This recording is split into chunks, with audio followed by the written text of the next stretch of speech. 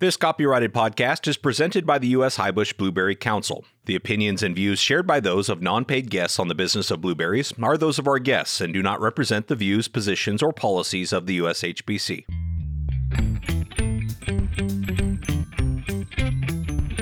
The blueberry industry is like no other.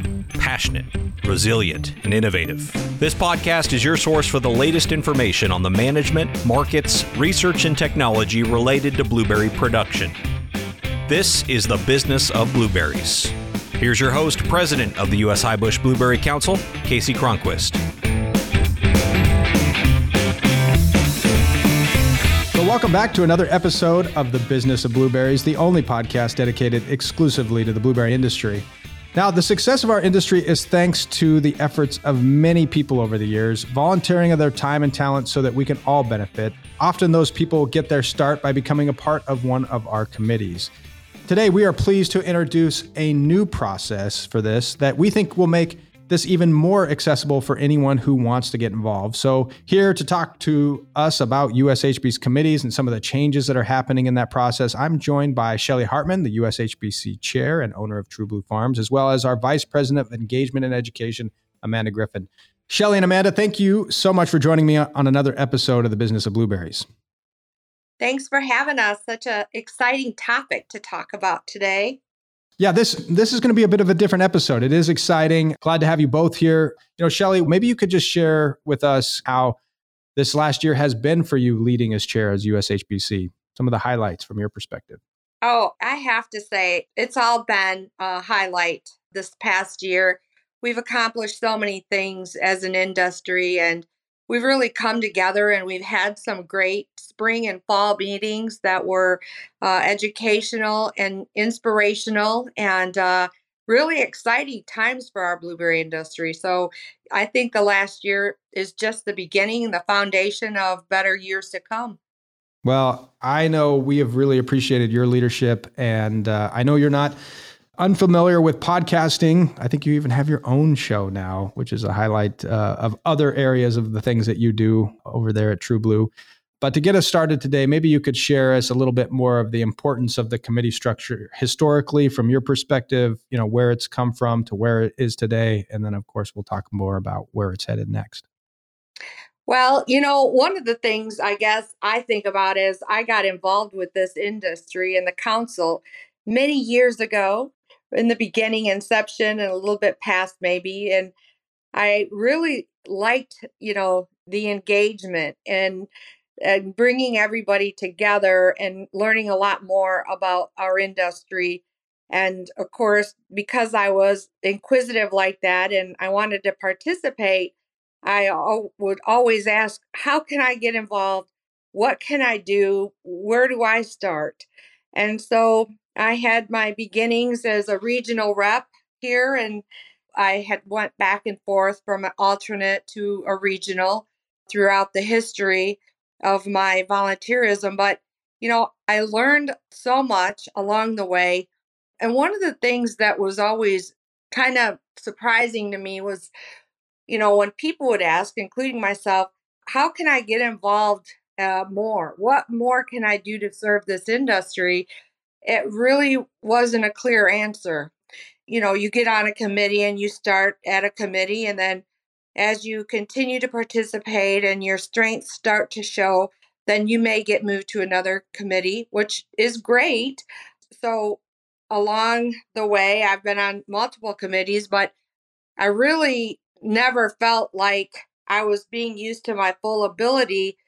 On some of those committees I was on, they weren't my area of expertise. I learned a lot, but I felt I could bring more to the organization, by participating in things I knew more about. So I was allowed and promoted, I guess you call it a promotion, to the promotional committee. And from there, really dug in. So I always had an aspiration that if in the event I was ever in a position to recommend a change or to make things better, one of the focuses would be on the governance review so that we could make it easier for people to participate or be able to answer a question. How do I get more involved? Okay, here's what you're going to do. So, that's kind of where I came from. And I know that I speak for a lot of people.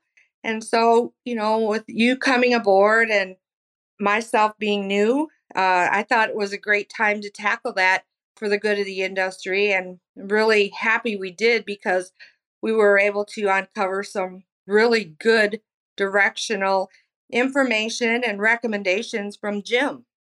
That's right. And I think, part of the timing of this, of course, is, to your point about the answer to some of those basic questions, like how do I get involved? I certainly, my early tenure as president, even specifically at Tri-Cities, which was my first industry gathering, our fall meeting there in Tri-Cities, I remember very vividly being approached by someone who wanted to get on a committee. And at that early stage of my tenure, didn't have answers or it really perspective on what that next step would look like for somebody who was seeking to get involved and serve.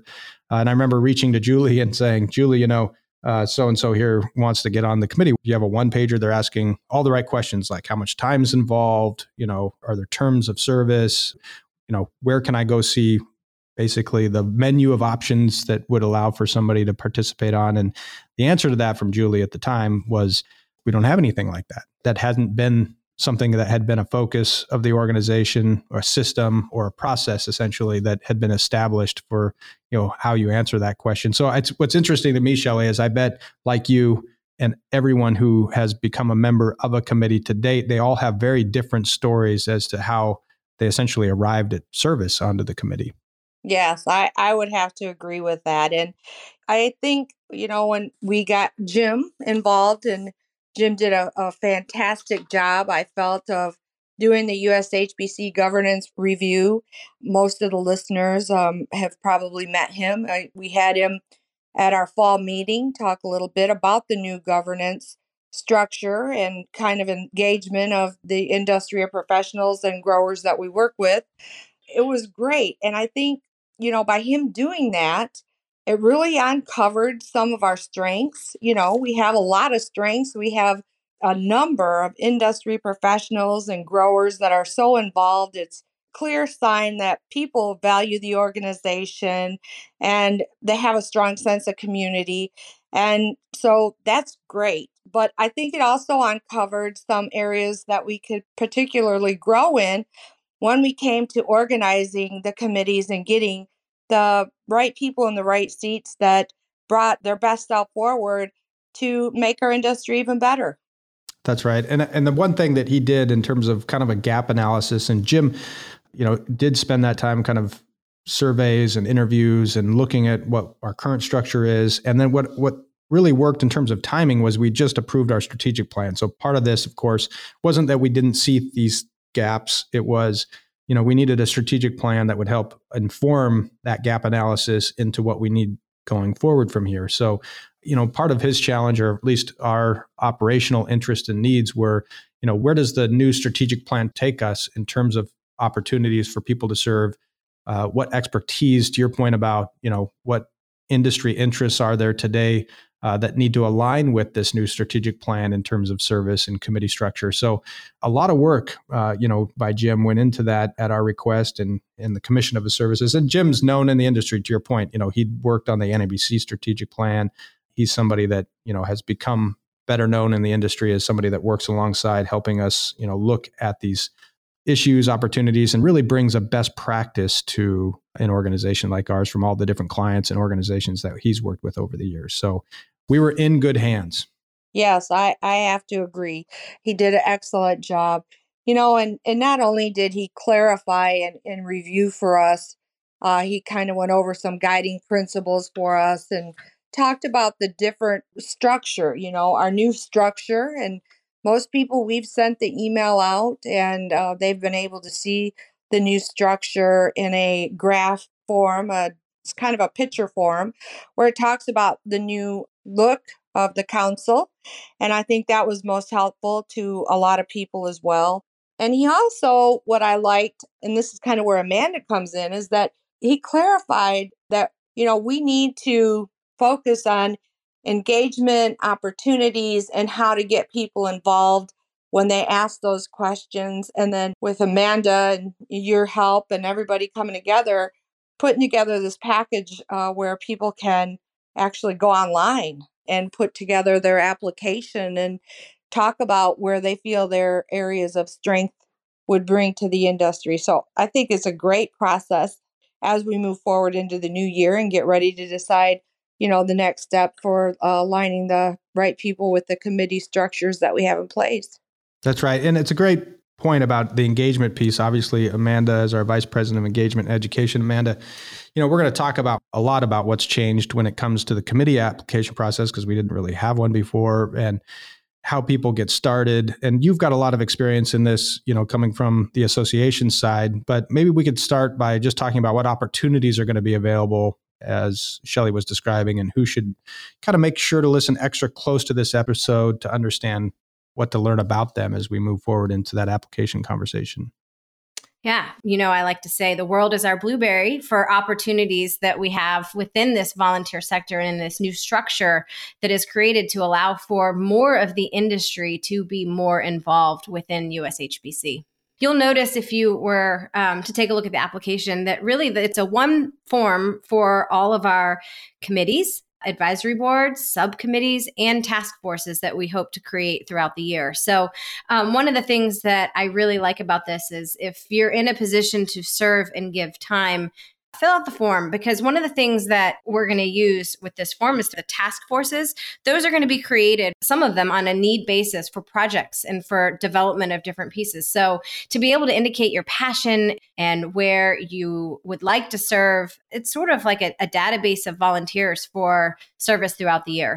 Yes. And this is going to be a great step in a direction where, again, whether it's at a future event or it's simply somebody new getting into the industry and asking that initial question that you were talking about, Shelley, like, how do I get involved? We now have a process, a system at which we will be able to point them. And I think, I want to talk a little bit about how that system actually plays out in its relationship to things like term limits and appointments. And we'll talk more about that. But first, before we do, let's take a quick break for our crop report. Peru has passed the peak of their season, and we're seeing some more activity from Mexico and Chile. So here, once again, is your blueberry crop report. It's time for your Blueberry Crop Report, an update on crop conditions and markets from important blueberry growing areas. Today you'll hear from Luis Vegas in Peru and Nestor Vega in Mexico. This was recorded on December 14th, 2022. Hello, this is Luis with the crop report for week 49, which is the week ending on Sunday, December 11th. So up until the end of week 49, Peru has shipped a total of 538 million pounds of fresh blueberries worldwide. From this overall volume, 53% has been shipped to the US, 31% to Europe, 14% to China, and 2% to other destinations. Also, from the total volume shipped, 12% have been organics. What happened during week 49? Well, a total of 7.5 million pounds were shipped. 65% of this volume has been shipped to the US, with approximately 4.8 million pounds, which are expected to arrive at the US market during the last week of December and first days of next year. 27% of the volume shipped during week 49 has been sent to Europe, 7% to China, and the remainder 1% to other destinations including Canada, Costa Rica, El Salvador, India, Panama, Saudi Arabia, and Thailand. So that's a report until week 49. Thank you. Hi, this is Nestor Vega, and this is the report for Mexico. During week 49, Mexico exported 2.37 million pounds of fresh to the United States and 85.93 thousand pounds to other destinations. A total of 2.46 million pounds of fresh blueberry were exported. From this volume, 18% was organic blueberries. The exportation volume is 25% up from week 48. Finally, in frozen, Mexico exported 40.63 thousand pounds, around 9% more than the previous week, and it represents 2% of the United States imports of frozen during week 49. That's the report from Mexico. Well, thanks so much to our busy growers and colleagues who take time to participate in these reports. As a reminder, you can go to the new USHBC website where you'll find our Data and Insight Center to see more data of what's happening in the blueberry industry, including USDA shipping price and movement, our retail category performance reports, the Nielsen monthly retail and sales reports, and much, much more. So we're always working on that, but be sure to go to ushbc.org/data to check that out. So Shelley, let's come back to you here. We saw in the research from Jim that there were some specific gaps in terms of how we answer questions like terms of service or time spent, like how much time are these meetings or how many meetings do we hold as an organization? I know I get a lot of questions kind of along those lines when people are wondering about their service to our organization if they were to come onto the committee. So maybe you could speak to the importance of this as what we learned from Jim coming out of this research project and the restructuring of the governance from your perspective. Well, I think one of the things we really didn't have defined term limits. And what that created was a lot of great people that were always serving, and that took up a lot of their time, and they invested so many years volunteering for the industry that, other people I think stood back and said, wow, like, is this a lifetime volunteer position? Like, how long will I serve? And what is the term I will serve? And what's the time? How much time will it take? And those are great questions. So Jim dove in and, we decided to kind of put some term limits in place to make sure that we were always rotating and being really considerate of people's volunteer time that they're putting into the industry, and then opening that door by the new structure of the committee so that, new and upcoming or people that want to, volunteer more and their lives change, people's lives change. And I think it's a great way that Jim kind of married it all up and put together this recommendation for the term limits that we ran with. Yeah. And I think in part, marrying it up to what the governance of the USHBC also represents. So if you're a commissioner today on the council, there are limits, you're serving terms. And, that kind of came forward out of this project with Jim that the committee structure should operate similarly for the same principles at which, the USHBC board operates. And so, yeah, your time is going to be confined to terms. And I think to your point, I know we talked when Jim was coming on board that, yes, it was, when we laughed a bit about it being like a Supreme Court justice, that he was asking all these same questions like, well, how long do these folks serve? And well, until they don't. Well, how long is that? Well, it depends. And I think, to point out that the way it currently is structured is that it's the chair of the USHBC board that actually has a power of appointment for all the committees and the power to remove members from those committees. But I think, my early experience here, and I would say it's probably been true for you and as chair, that you didn't jump into the chair role to pull people away from their committee services and responsibilities. So we really didn't have a system at which a chair or anybody would want to remove people from committee work. So then you're just left with, people who want to come on, and then at some point, a liability or at least an understanding that just adding people to any committee wasn't going to be tenable as interest continued to grow and being able to serve. That's right. And also we looked at the size of the committees too. If we have the same people volunteering year after year, we're grateful for that. But, how big do we want these committees or task force to be? And that can get out of control too. Yeah. And so I think these best practices and to kind of speak to where I think this application gets us and encouraging both the current committee members who want to continue to serve and anybody who has thought about serving to the industry, this application becomes a key piece of the process. And to Amanda's point about, where we see the added level of engagement, there's a lot that is in this application in terms of places you could serve and ways in which, you, Shelley, will be looking at all these applications to consider service. But it's a process that starts with this application, and that's an important place to be able to turn people towards when they do want to serve. And so maybe we could speak specifically, Amanda, to what's in the application. Your charge was to kind of put something together with your experience, both in your past organization life, but also what you saw in our industry leadership program application process. And so, what are the similarities and differences, and what will people see when they go to the website to fill out their application? Yeah. So it's funny, as we go through this process, I'm starting to dislike the term application as much as it is an intention form or a form of intent to want to volunteer and serve. One of the goals, as you know, putting together a committee is to get a group of individuals that have a wide variety of experience and levels of which they have served in their career within the industry. So you get folks from across the board. And so then that's very similar to the leadership program. So what we tried to do with the application process was to allow folks to, fill out the top nitty gritty. So that whole first section of the application is just your applicant information. So who you are.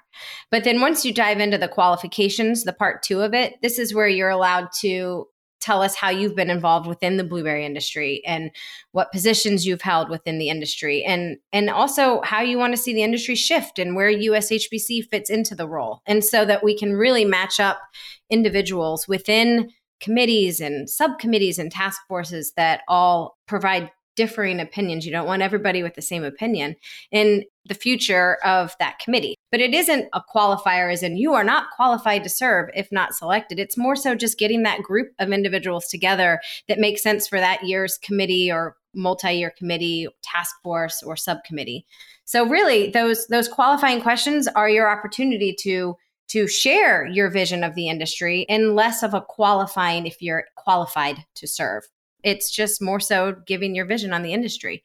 So the final piece in the application too is your engagement, where you've served before, both within the industry and within your community, and then your interests and goals. So again, it's 22 questions, which seems rather long, but that includes your information as to what company you work for. So some of the questions are easy ones, and some of them may require just a little bit more thought. But all in all, again, I'd like to rename this event eventually to an intent to serve form or something along those lines. Application just, I feel like, has a little bit of weight, as in folks are selected or not selected based on if you're qualified or not. And that certainly isn't the case with this process for calling for volunteers.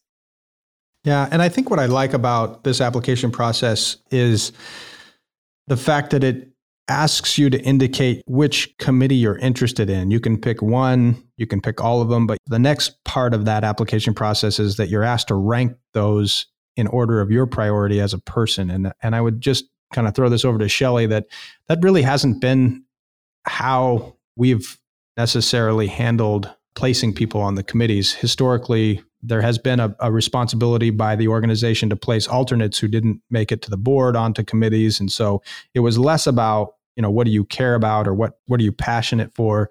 And it was more of, we needed to place certain people certain places because of their role as an alternate onto the USHBC board. So this changes all that. This is more of a kind of like what you're describing. It's not an obligation to serve, it's an intent to serve approach to the new committee structure.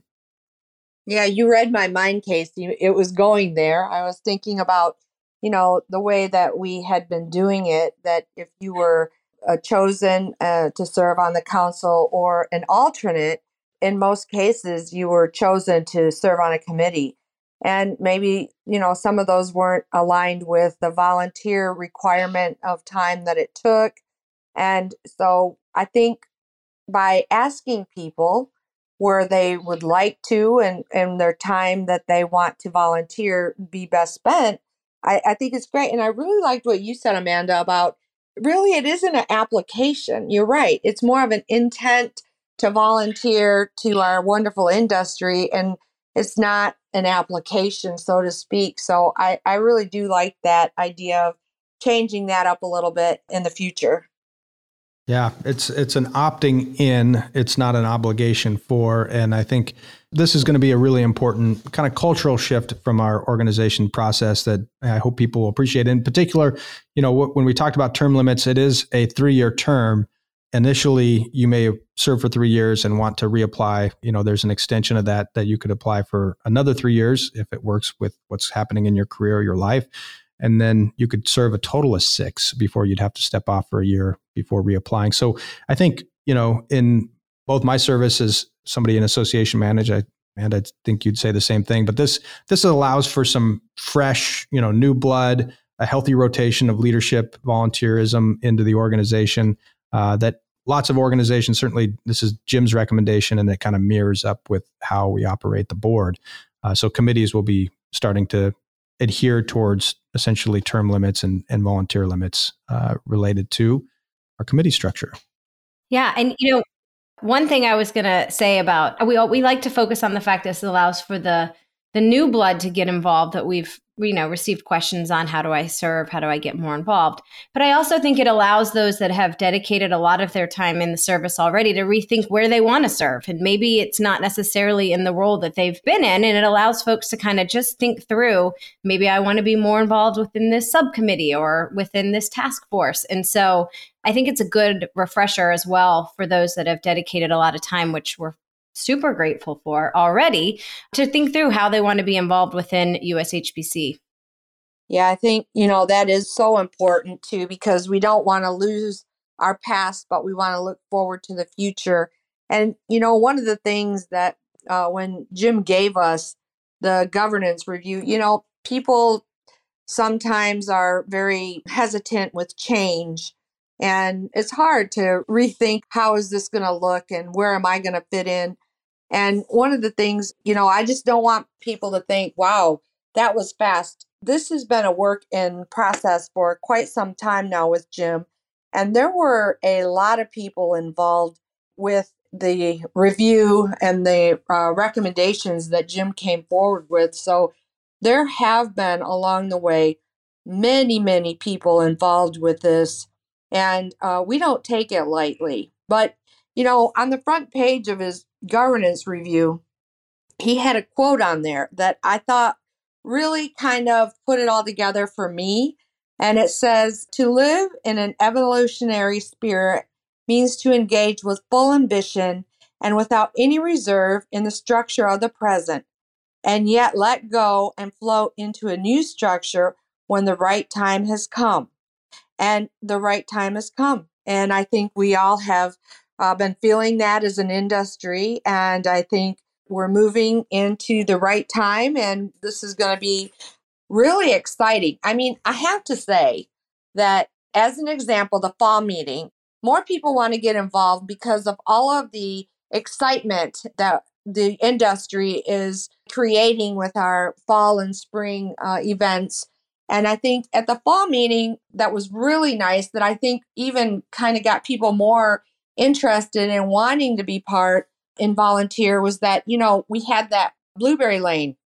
And down the blueberry lane, we had industry vendors down there, of course, the snacks and coffees in the middle. But what I liked is that, we had the health research on boards in there, and it talked about what they were doing and what direction. And people were like, wow, I didn't know, so we're using all of the space. It's not just, during our meetings or, when we have Zoom or get together in person, but this is a whole picture. We're intending on doing this. This is intention, and we're excited about the blueberry industry. And our intention is, again, to continue to drive consumption and make blueberries the world's favorite fruit, which it already is mine and a lot of people listening, but we got to keep pushing it down the line.